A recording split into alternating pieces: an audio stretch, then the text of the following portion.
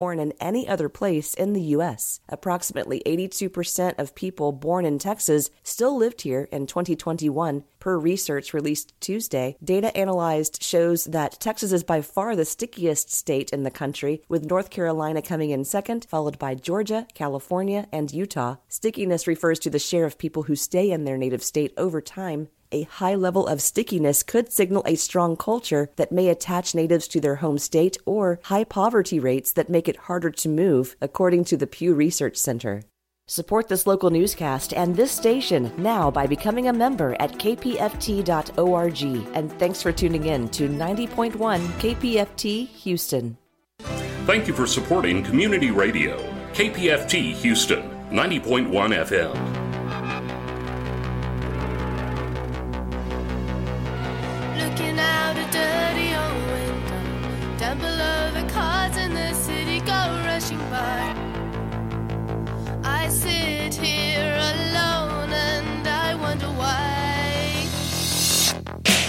Friday night and everyone's moving. I can feel the heat but it's soothing heading down. I search for the beat in this steady town. Downtown the young ones are going. Downtown the young ones are going. We're the kids in America. Whoa. We're the kids in America. Whoa. Everybody live for the music around. Oh, thank you. We are back. Welcome to Growing Up in America here on 90.1 KPFT Pacifica Radio, a discussion on all our children, public policy, and how we do as a city and community when it comes to taking care of all of our kids. Growing Up in America is a production of Children at Risk, the Voice of Texas Children, a nonprofit organization dedicated to research, public policy, law, and collaborative action on behalf of Texas youth. Each week, we aim to fill these same 60 minutes with lively discussion on the children of Texas with experts on the quality of life of our children. This is Claire Dutre and... Hi, I'm Sharon Watkins-Jones, Chief Equity Officer, Children at Risk. That is awesome. We are excited to have Sharon in the house, and we also have some great special guests calling in today, as we always do. We have Dr. Townsend. Did you say Lone Star? Lone Star College. Lone Star College, our very own wonderful university close to home. She is a professor of higher education, here to talk about maternal mortality in women of color. We have Celeste Barreto, founder and CEO of Tesley's Group, LLC. She does a lot with consulting and coaching for schools and nonprofits, so we're excited to get into some education conversation there. Alicia Lee with Mental Health America. No, that is not it, but that is their abbreviation. She is the director of March of Dimes, but we will have Mental Health America one day, as we did last week. But we're excited to March of Dimes to talk a little bit more about maternity care. Desert Report. My speech impediment came through there. And then Nicola Springer, the executive VP and director of Pre-K through 12 projects for Kirksey Architecture. So a very women in education-centric conversation, which debatably is my two favorite conversations to ever have. And since we're about 7 days away, well, maybe 2 weeks away from Beyonce coming to Houston in concert, we can honestly today say who runs the world? Girls. And we can also put another plea out for Beyonce to join us the Wednesday before or after she performs and gives us the performance of a lifetime. I still am scrambling to get tickets. Oh boy, yeah. Yeah, I'm fighting the battle of waiting till the price drops, but I need to be in the Beehive. I understand. My daughter is coming to town just specifically to be in the Beehive. So, and she will. I hope your daughter gets a special shout out. I've been seeing some crowd shout outs from the Queen herself. But today, our number of the day. This is probably my chance of getting Beyonce tickets at a reasonable price, is 15%. I would agree with you there. Yeah. But aside from Queen Bee, what do you think 15% means? 15% is probably the number of teachers who are extremely happy to be back at work right now. Yeah. We can talk about that. How are you hearing in education around all of those? Oh, my friends, especially in Houston, friends who are teaching are really struggling. There's a lot going on. Yeah, I just want to say that accepting all children in the classroom is not dangerous and should not be policied. That's right. I agree with you. And I give lots of love to the teachers as they now struggle to find a median for having a welcoming classroom while now staying on a super strict curriculum plan. I treated my favorite teacher yesterday to a little happy hour, so I hope that she's feeling much better today. I hope she's not feeling a little bit worse from the happy hour. Right. But I'm team treat your teachers' friends to happy hours and give them a lot of hugs this week. It's a rough week going in. I'm going to say 15%. Actually, I'd probably just agree with you on that one. Or maybe 15% of students feel ready for the new school year as they jump into curriculum on day one. Yep. But let's hope that we can bring that. Let me do some math real quick. That would be 85%. I taught math, and it took me a while now, of students that we need to catch up this week and really just welcome with open arms, practice SEL. But we can go ahead and get into our thumbs up, thumbs down. Contigo en un capsuleo, porque siempre que te veo, tú me quieres pelear y yo quiero partirte. Coge los chistes y así con minutos ya vas a ver. Me tienes como para derretirte, solo Dios sabe lo que me hiciste. Coge los chistes y así con minutos ya vas a ver. Me tienes como para derretirte, solo Dios sabe lo que me hiciste. Y no te vayas a volver, sé que lo hacemos y tú vas. As we do every week, we're starting with our thumbs up, thumbs down, which is a conversation we carried onto our Instagram story at Children at Risk, all lowercase, all together for the audience and those listening or those just following to join in. So today's thumbs up, thumbs down topic is, should parents encourage their children to participate in team sports? So I guess thumbs up, thumbs down, children/team sports. Yeah. So, my grown children both participated in team sports, football, basketball, cheer, softball, dance. We were super busy. Yeah, of you course, were in the car carpooling in the often. car all the time, weekends, Sundays. So, I mean, the pros are obvious, social skills, team ability to work as a team. Yeah. Learning to lose and win gracefully, and the cons are obvious too, always being on the go, not having a lot of downtime, even in the summers, because even if your sport is dance, in the summer you have intensive and you have travel. You have a break. So I can honestly say in retrospect that, of course, college scholarships were a result of their extracurricular activities, but there just wasn't a lot of downtime. And, I do recall kind of wishing we'd been able to stop and smell the roses a little bit along the way, but overall it's a good thing. I agree. And then from an educator perspective, as you can relate, the accountability piece, it helps as a teacher, because when you partner with their coach, because if their grades are slipping, then they can't play, and vice versa, and not to use that as a crutch all the time, but it's a good partnership to have. It does work. Yeah, it works for one. And two, it's encouraging, because if they don't have some kind of creative outlet, sometimes it's not in the classroom, it's outside, but it still keeps them in school. Like you said, it's a community that some kids need. Right. There is definitely the injury piece, especially when we get into football, especially with we were really overseeing. lucky. I think we were really lucky to not have any major injuries. A couple of bruises and bumps and scrapes, but I do know some kids who had some career-ending injuries, and that's really scary. Yeah, it's definitely a pros and cons. I do see more pros. The con is obviously if the parent. I had an aunt that did not let any of her kiddos do after-school activities for the sake of having to drive them and commit her time as well, which I do see. But in retrospect, if there's any way to have it, I know my school, they had a bus that happened after-school activities. And so if there's a way to plug them in, I don't think completely discourage your kids. There's also clubs. There's other avenues. Lifelong friendships, too. I know. It's also the time balance. I work with one student who is in dance, and it's intense when you get fully in, and it's almost every day after school. And so trying to find the time to do homework is hard. But it is also the win. I'm going to see the silver lining of they learn time management fairly quickly. And if that's a passion that develops, then it also leads them to, later career decisions. Like I have one child that danced her whole, childhood and is now and arts management. That's awesome. My other son, who was, had football on his brain 24/7, is now, considering, sports communication. So, it helps them figure out what they want to do. It shows them other opportunities through outside of the classroom. And you can apply. You can always, as a teacher, talk to them about when you get the question of, when will I use this? Right. Well, this is how it looks like in your sports. I'm a big nerd, so I'd be like, this is how physics plays out. Not that that's something they're really looking at, but yeah, I'm going to stay some thumbs up. Same. Encouraging. But if you have an opinion, as you should, and you should vocalize that, go ahead and head on to our Instagram stories and vote for your own idea of thumbs up, thumbs down.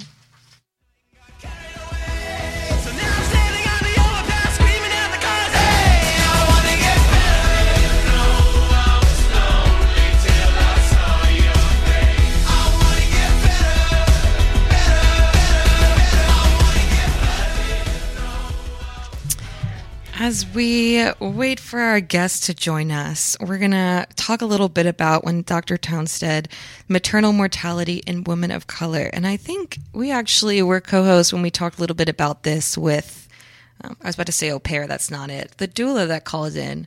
Yeah. And it was my introduction to statistics that I still share and were pretty jarring to me in how we treat women. They're extremely jarring. I mean, the report that came out last December or January, especially as it relates to women of color, Black women are 2 times more likely than white women and 4 times more likely than Hispanic women to die related to pregnancy and childbirth. And then the statistics also show that the majority of those deaths are totally preventable. Those causes are treatable, and it just begs the question, what is going on? What is happening? Where's the gap? And I think either you or they mentioned that it wasn't until recently they assumed women of color were stronger and didn't need as much. That's true. That's true. There are actual textbooks out there, and professors, even without the textbooks in medical schools, that perpetuate those myths that Black skin is thicker than white skin, and that there are very dangerous fewer rhetoric. pain receptors, and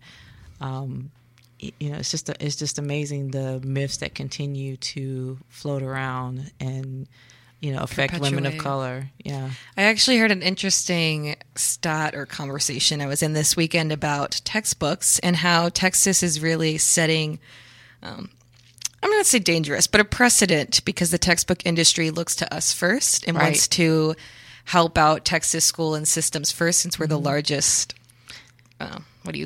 consumer, I guess, of textbooks. Yeah, but what they produce for us, they're going to give to the rest of the state, because they're not going to print 101 different copies. And so seeing a lot of the terminology and rhetoric that's going around is dangerous if we're saying that in our state and in our legislation to put it in textbooks.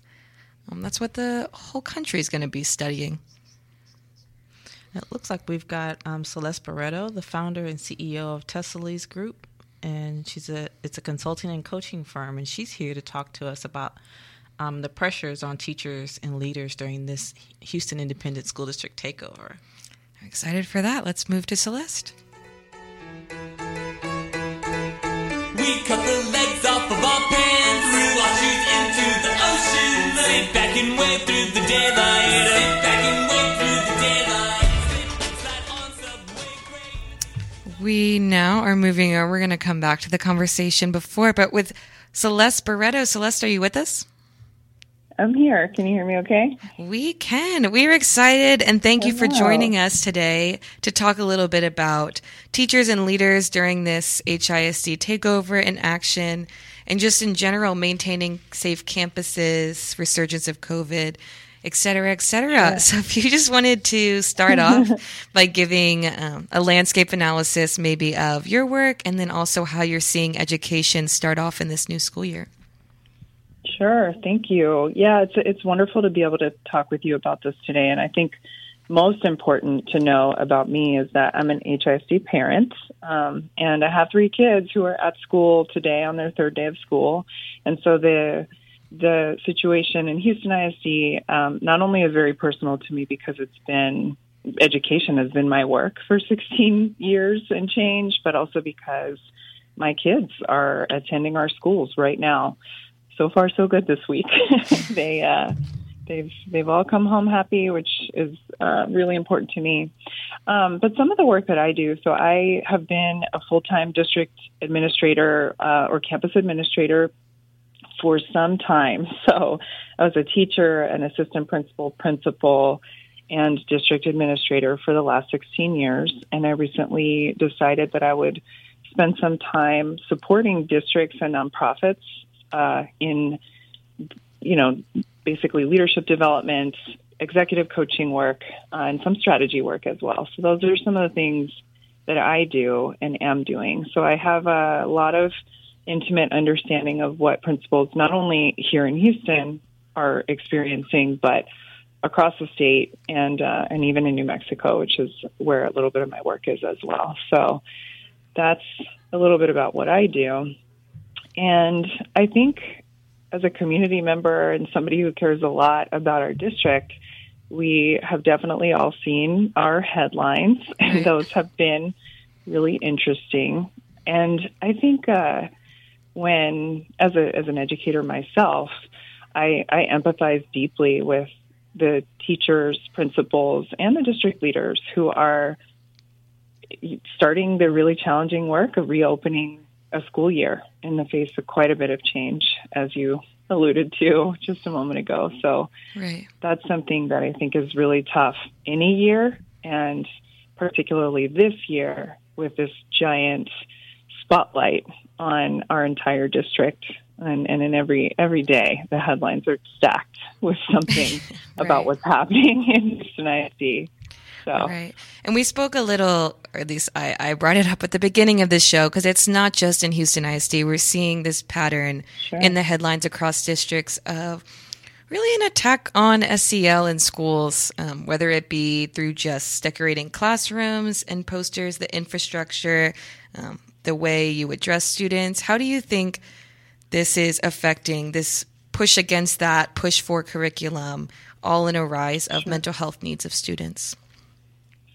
Yeah, I think something that has been really heavy on my heart is just the depth of reverence I have for the seat of the teacher, for the seat of the principal. Those are incredibly difficult jobs, and I don't know anyone any of the people who I've met in the last 16 and change years who's gone into those roles thinking, I can't wait to hurt some kids. That's not what they're there to do. What they want is to contribute to improving outcomes for kids.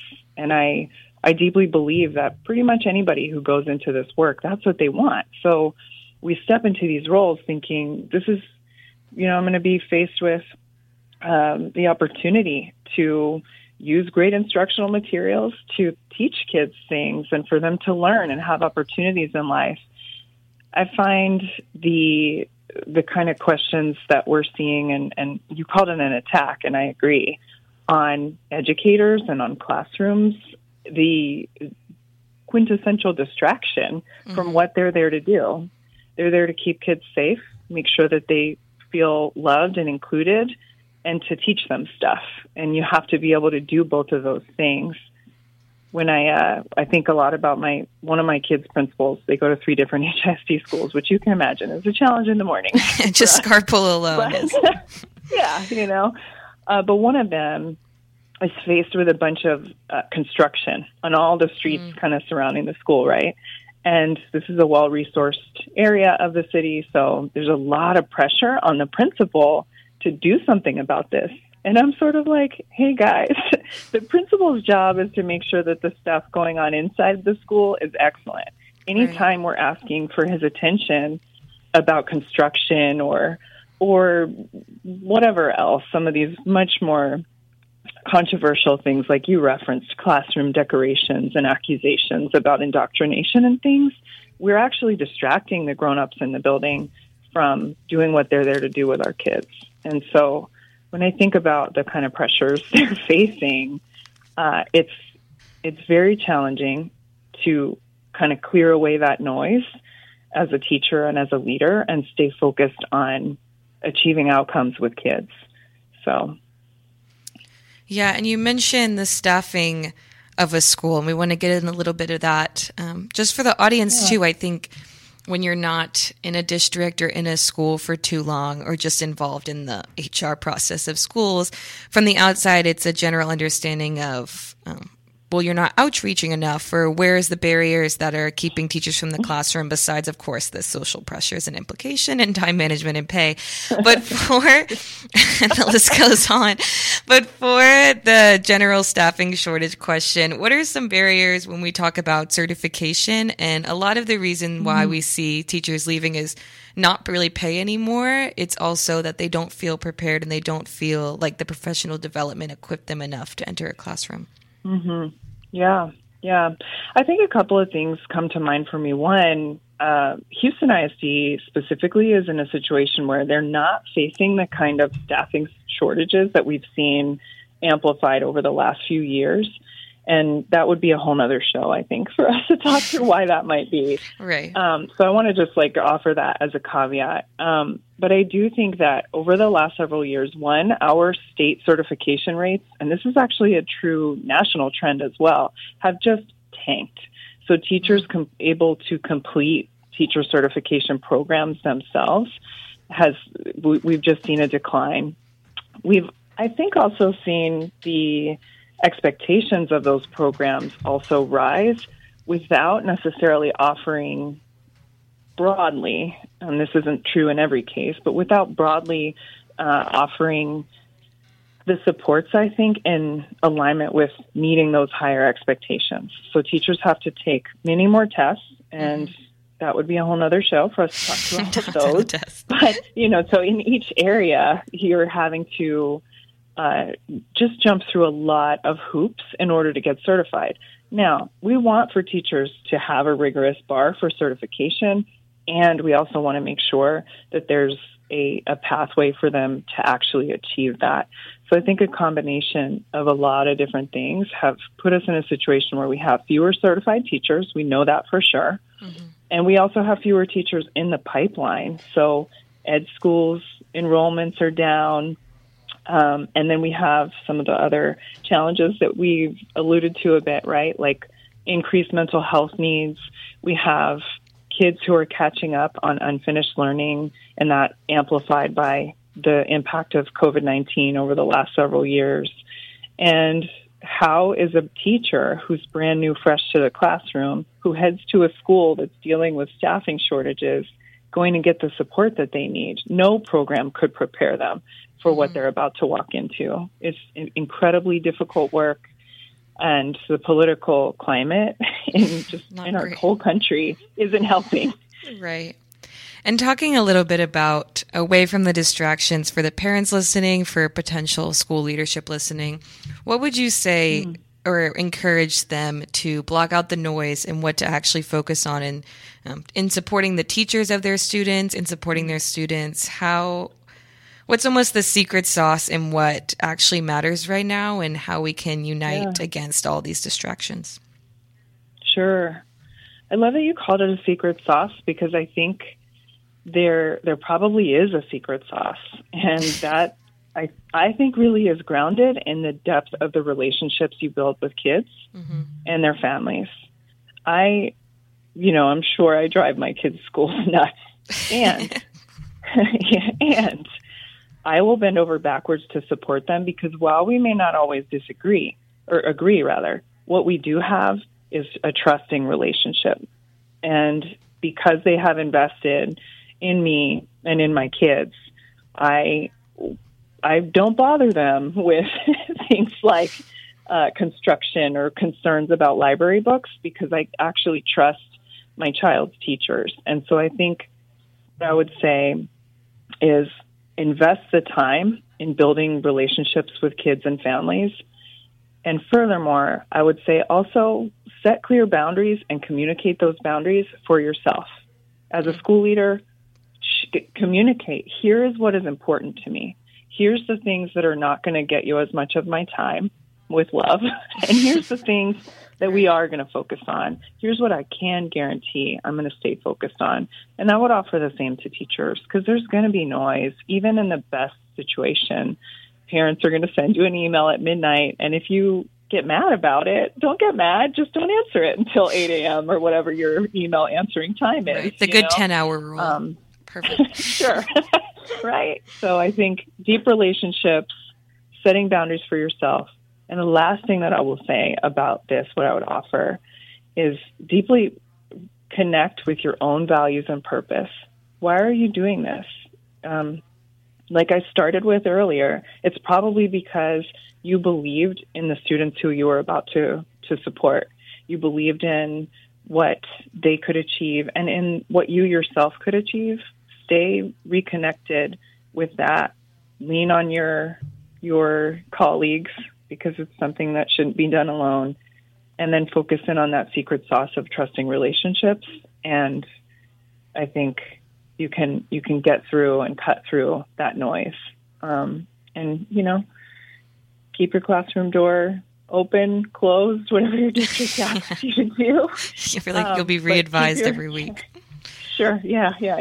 But stay focused in on what really matters. And that's on the students who are in your classroom, the students in your building, and impacting the trajectory of their lives, because that's what we're holding in our hands every day when we walk into those classrooms. Right. I love that we're ending on a light note, because I like to keep hope in the name of 40% of Texas children here in Houston.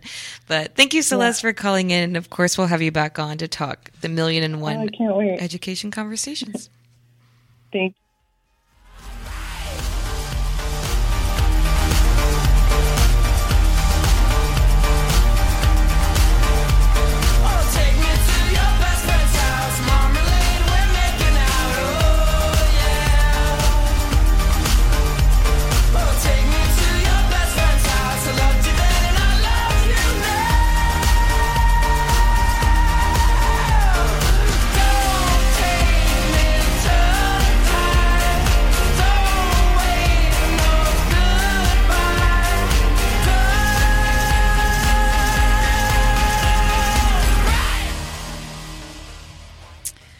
Moving on after that fun introduction, even though he cut Beyonce, we have our very own Christine Thomas, our Associate Director of the Center for Social Measurement and Evaluation. Christine, how are you? Thank you. I'm great. Hi, Christine. How is the weather in San Antonio? Oh, it's the same as always, just really hot and sunny. Perfect. Do you have any? We got a little breeze this morning. Did you see any of that? We have been getting these random rain showers, which is a little bit like torture, because you're like, is this going to last? And obviously it doesn't. So I still need to go out and water those plants, if any of them are still alive. I know. Our plants are hanging on for life, but we'll hope and pray for those. But the number of the day that we're excited for you to tell us about might actually be the percent of rain for the year, and that is 15%. It's not. I think it's probably It's higher close. than the actually rain. But what is it actually? Yeah, I don't mean to put a damper on such a conversation that ended on a happy note. We are going to be talking about 50% is the Texas increase in overall maternal mortality rates. That was in, this data hasn't been updated since at least 2020 figures came out, but it, for 2019. So when we're talking about maternal mortality rates, they're really talking about a bigger, larger systemic and bias rooted in our society that impacts people's health outcomes. So when World Health Organization talks about the maternal deaths occur in lower middle income countries due to a lack of resources. So with Texas having the highest uninsured rate in the country, no Medicaid expansion, Texans should be concerned. I know there was legislation this year to expand Medicaid coverage up to 12 months, and as of June, that bill has not been signed by our governor. So yes, Texans should still be concerned. Yeah, so just a little update. I think the bill did end up getting signed by the governor. So there's Medicaid expansion for up to 12 months. And one of the things I wanted to point out, how in Texas, and particularly among Black women, socioeconomic status doesn't have much bearing on the vulnerability to maternal mortality. So I'm glad you mentioned the systemic biases, because that has more to do with why women of color have greater maternal mortality than their socioeconomic status, whether or not they are in poverty or uninsured. Yeah, so we are seeing that, definitely Black women are definitely taking, having the higher disparities when it comes to maternal mortality rates, and not even in Texas, but across the U.S. Texas saw an increase in rates this year as well.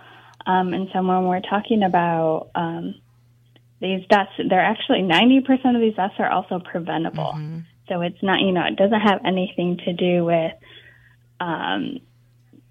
there's several reasons that they can be preventable, but when we're also, majority of these deaths are due to hemorrhage. Yeah. So they're seen most commonly ectopic pregnancy. So again, that comes into our laws, our state laws. A lot of these people can't see a doctor until after 10 weeks. Right. And so obviously, if the pregnancy is not viable, there's a lot of harm doing so. There's a lot, again, systemic.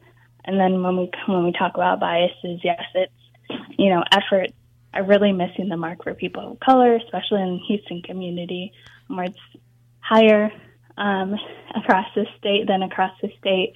I've definitely we heard saw a that lot white of women. Yeah. I was going to say, I've definitely heard a lot of anecdotal stories of women who knew that they were in trouble and weren't taken seriously. Their pain wasn't taken seriously, or the level of discomfort they were having was dismissed, and then, bigger problems ensued. Mm-hmm.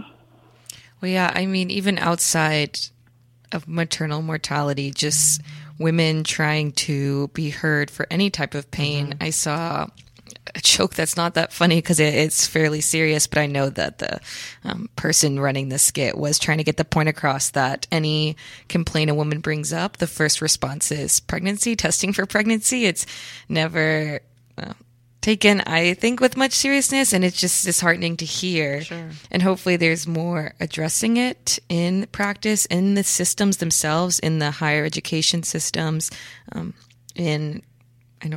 residencies. I just lost the word for a second, because with 90% being preventable, and like you said, it's not socioeconomic, it's not lack of resource. It's really just we're not listening to women of color. I mean, it's a lack of resource in terms of training available, right? Mm-hmm. I think there's this, there's something that's not being done. Why is it that we're seeing differences in white women in terms of they had almost a 50% decrease in maternal mortality rate, whereas women of color had a 33% increase. So there's huge differences, and I think that when people go into the doctor's office, their concerns seem to be heard. Yeah, and it's. I hope the training and the resources expand. It's hurtful, or I guess loss of hope in a time where the word equity is under attack, the word diversity is under attack. Departments at universities are being wiped for the sake of lack of knowledge and pure distraction from other issues, while in conjunction we're attacking women's health as a whole before birth. And I just think it's going to take a lot to start addressing this issue. And as we see in a lot of our issues, it's hard when you try to overturn system bias. Yes, I mean, healthy mothers, healthy women, healthy mothers, healthy children, right? So I think it's absolutely important that Texas needs to tackle this for the children. Right. I saw somewhere like for every 100 women that are whose lives are lost due to maternal mortality, there are 300 children that have lost a mother. So that is very scary. Do you know of any organizations or advocates we could highlight that are fighting these system level changes? Yeah, I know. There is. Go ahead. Okay. I was going to say in Dallas, I'm really fond of the AFIA Women's Health Center that is tackling that issue. Very awesome. AFIA's Women's Health. Christine?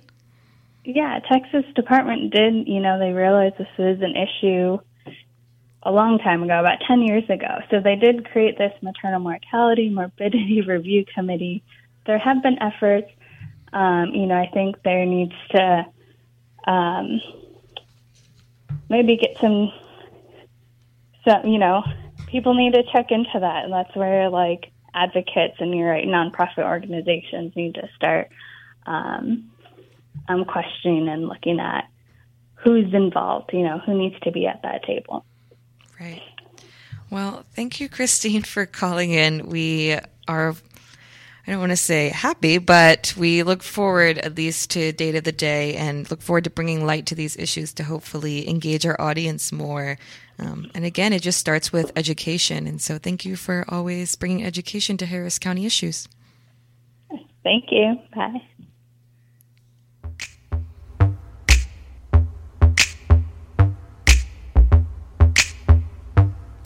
Drive around at the partition, please.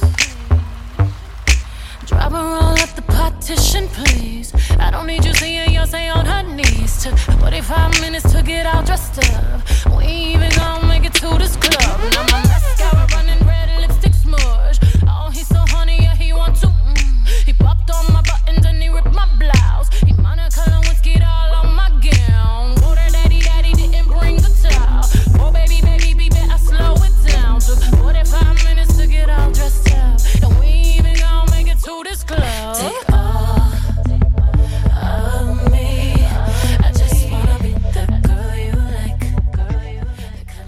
And because I bullied Rico into playing Beyonce, we had a great introduction for our next guest, Alicia Lee, Director of March of Dimes. Alicia, are you with us?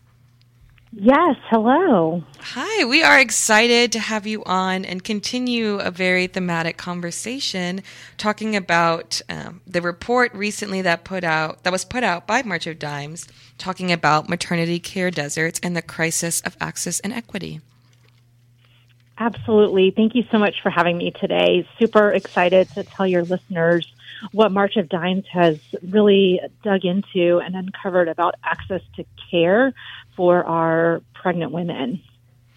Yeah, can you go ahead? We talked just now a little bit. We just gave the audience an overview of maternal mortality rates in Harris County and Texas.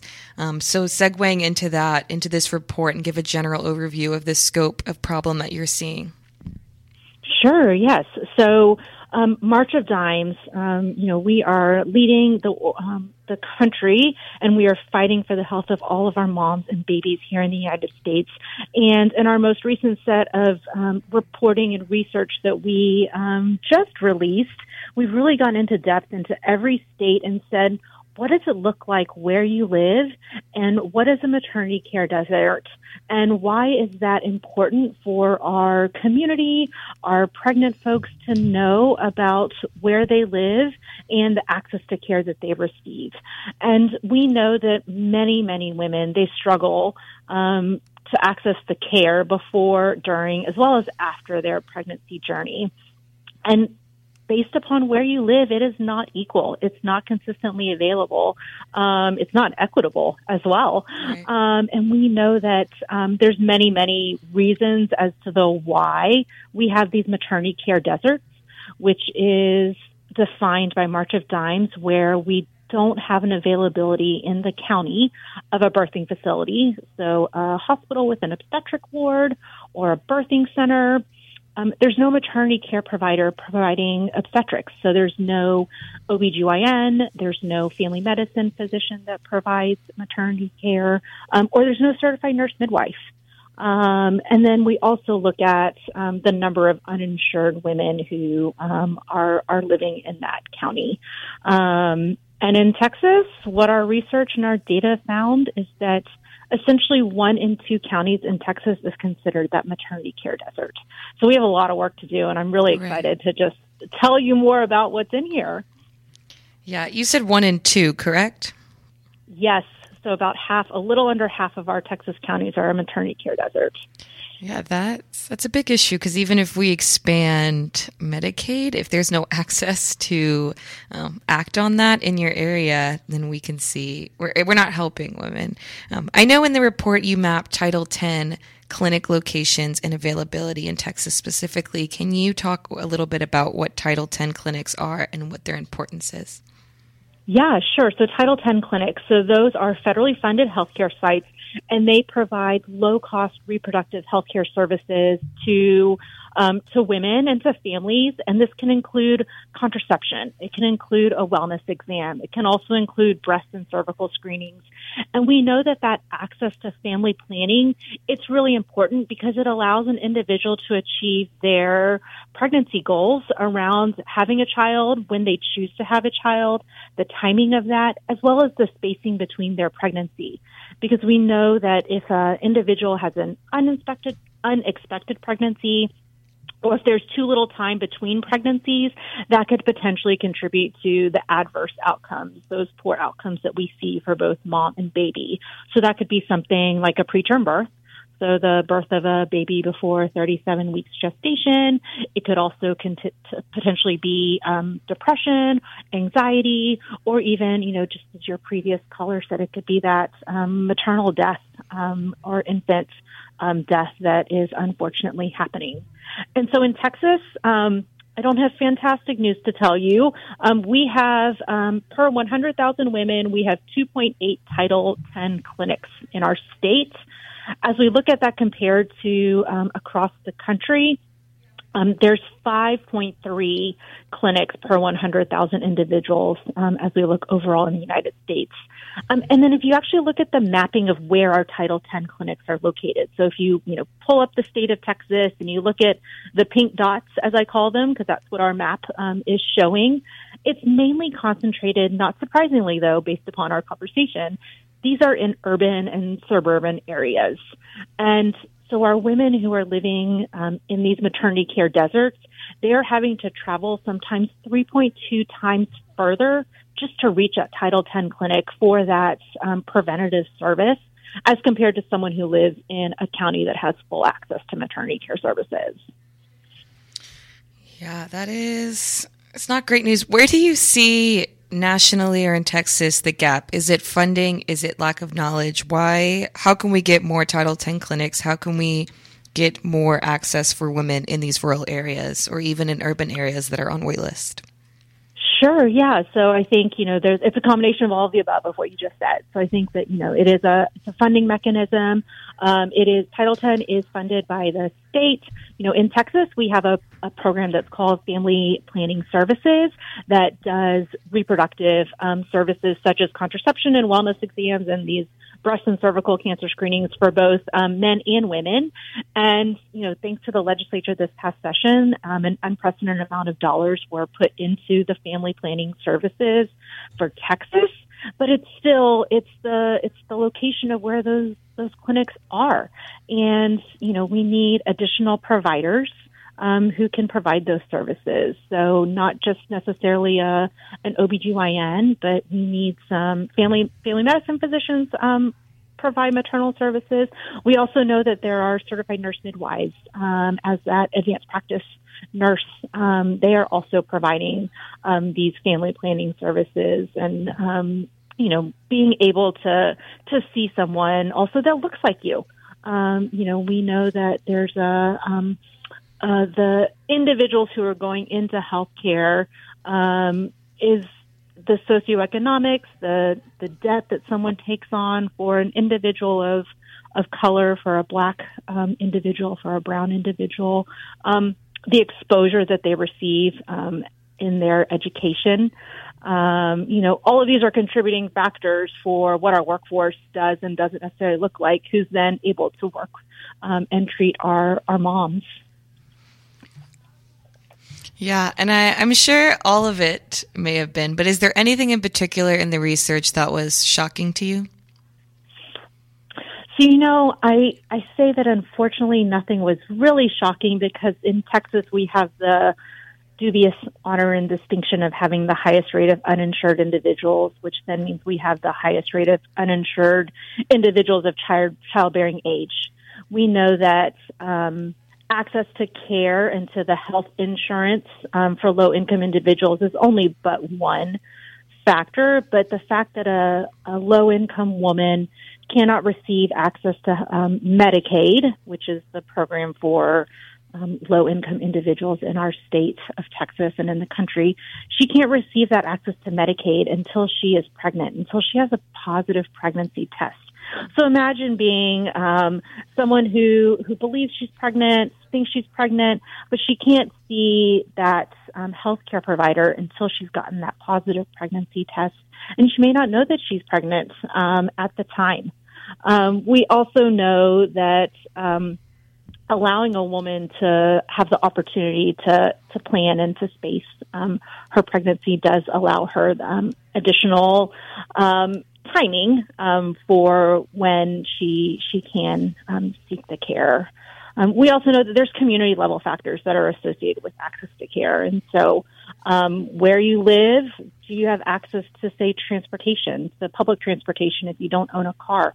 The nearest bus line may be out your front door, or it might be, a half a mile or a mile or many, many ways away from you because of how our public transportation runs, and it may take you several bus trips in order to get to a clinic. So what we really want to do with our report is to provide that awareness to folks, and to our lawmakers, to our legislators, to our public, to your listeners, to help them develop the knowledge to then provide that advocacy for the individual in their life, or to their lawmaker, or to the community that they live in and that they work in, to provide that knowledge and increase that awareness for others. Yeah, I thank you so much for the report. I'll definitely myself, and I assume all listeners, will be diving more into this.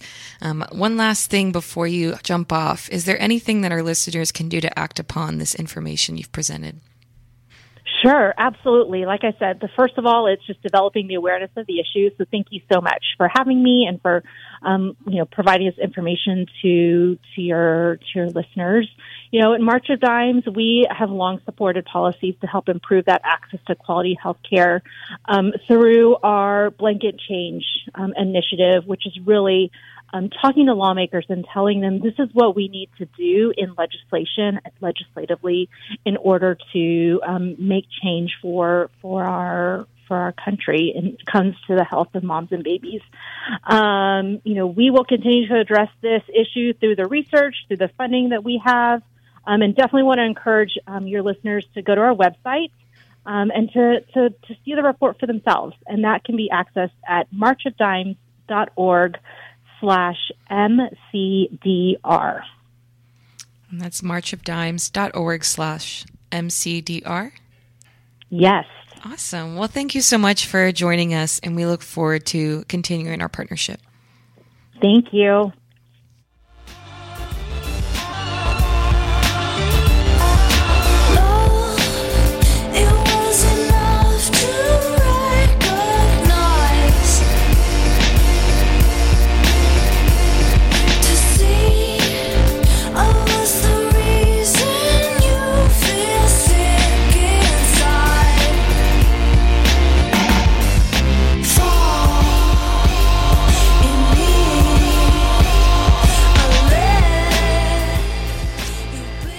But certainly not least, we have Nicola Springer with Kirksey Architecture to discuss one of my newfound loves, and that's school architecture.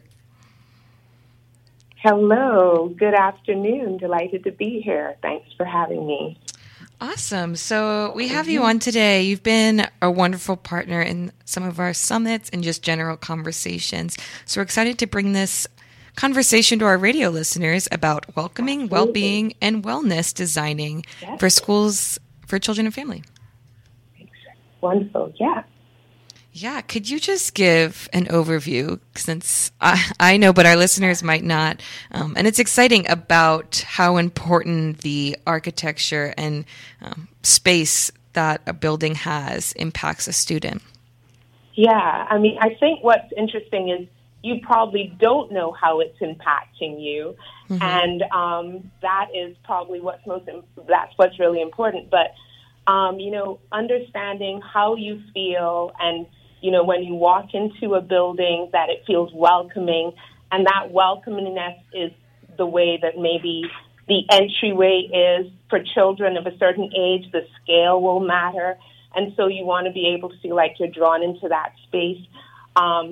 Being able to see beyond corners would be important. And so you know that you see your space, you understand your space, and it feels welcoming.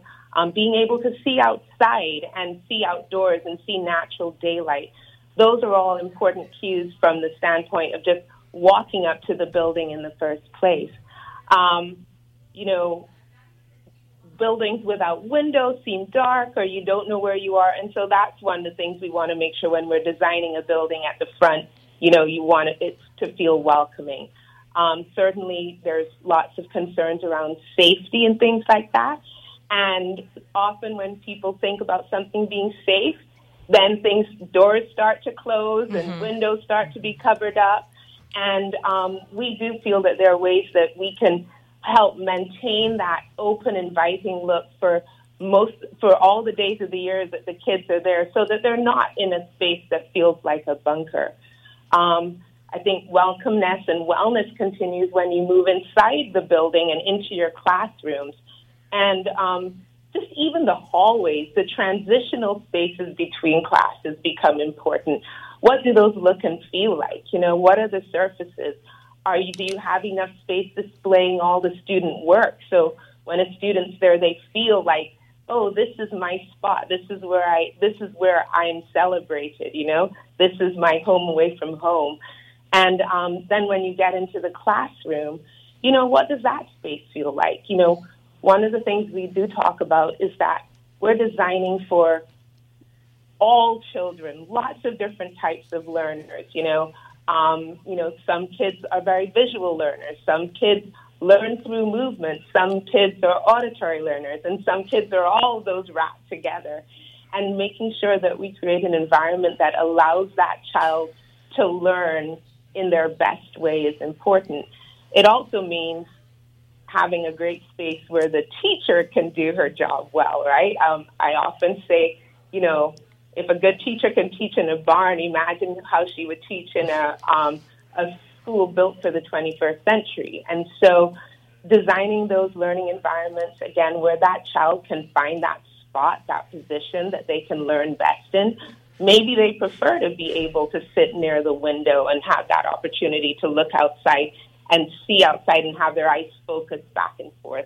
But then also there are children that maybe the space, they don't want that space to be that bright, or they don't work that well in that space. So today we're seeing a lot of classrooms where you're able to design different environments in each classroom. And a big part of that, so it's not architecture, it's the furniture, and allowing students those multiple different positions to sit in. Their bodies are growing. And so even as an architect, we're thinking about creating those different spaces in the classroom and doing that with furniture as well. So lots of opportunity in design about, making things fun and exciting for kids and for their teachers, and giving them, just making sure that they can find that spot where they can learn best. Well, as a former special education teacher, I'd be remiss if I didn't ask you if there are any innovations that you can talk about in terms of classroom design for students with special needs. Yeah.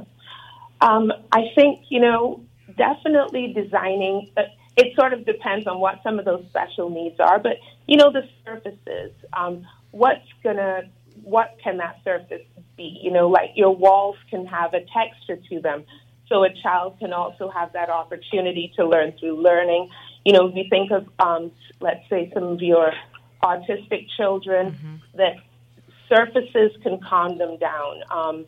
Also, we talk about biophilia, and whether you're a special needs child or, you're a healthy, active child, bringing natural materials into the classroom space has been shown to help facilitate learning, calm students down, make them comfortable, because we want kids to be in a good place when they are learning.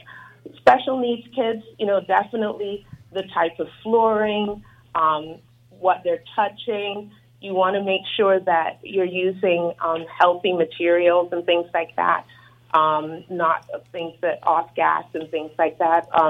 You want to think about acoustics, very important for all learners, in that you want them to be able to hear clearly.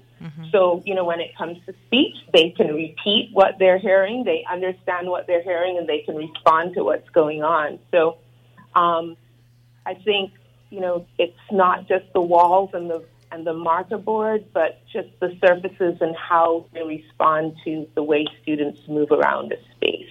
I think, you often see teachers who create spaces with rugs where you can keep calm. And again, the furniture is for special needs students as well. If you're a mobile student, you might want that armchair that feels cozy and can make you feel protected.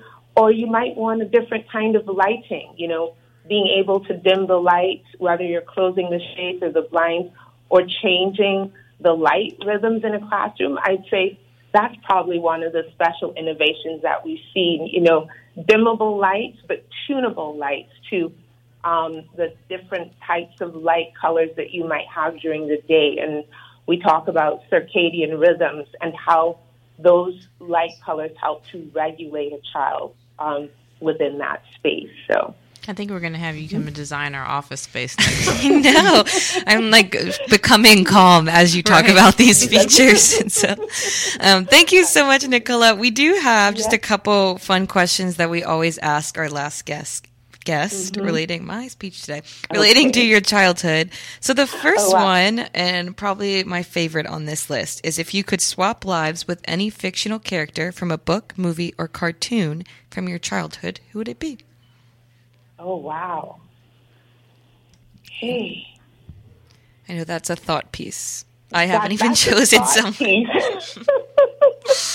I mean, I did read a lot, and, oh, wow. That's a tough one. I'm thinking, if I'm going back to books from my childhood, I'm here thinking of Little House on the Prairie and Laura Ingalls Wilder. I mean, I enjoyed reading those books, and I loved the pioneering spirit, so, but, that's funny. And I love reading Nancy Drew books and, how she wandered all over her small town discovering things. But, I've never thought about who would want to be. I'm sorry, I really spiral. did enjoy No, it's my okay. childhood in the Caribbean, right? And so right.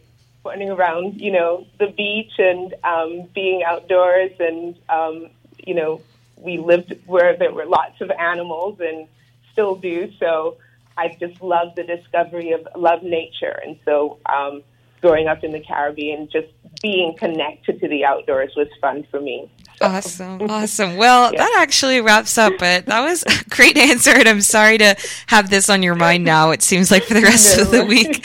But thank you for joining us, and we look forward to talking soon. Thank Thank you for having me. Take care, y'all. Bye. And that wraps up our show. We appreciate you for listening in every Wednesday. Tell your mom, dad, sister, brother, friend, partners to tune in every Wednesday from 12 to 1.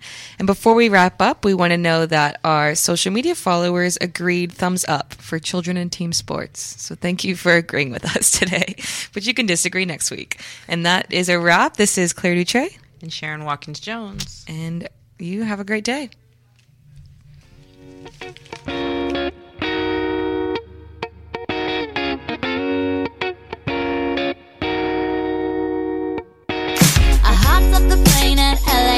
With a dream, my cardigan. Welcome to the land of fame excess. Am I gonna fit in? Jumped in the cab, here I am for the first time. Look to my right and I see the Hollywood sign. This is all so crazy.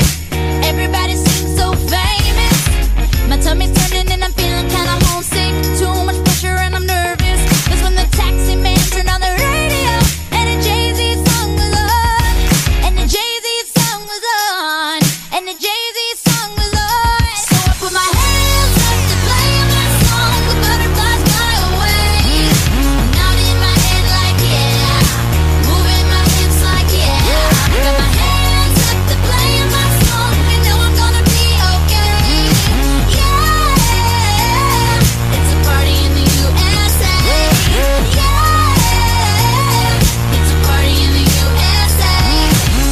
KPFT Houston, 90.1 FM and FM HD1. If you came across someone struggling with hunger, how would you recognize them?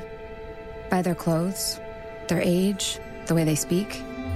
Would you notice a 16-year-old boy who got his first job, not for extra spending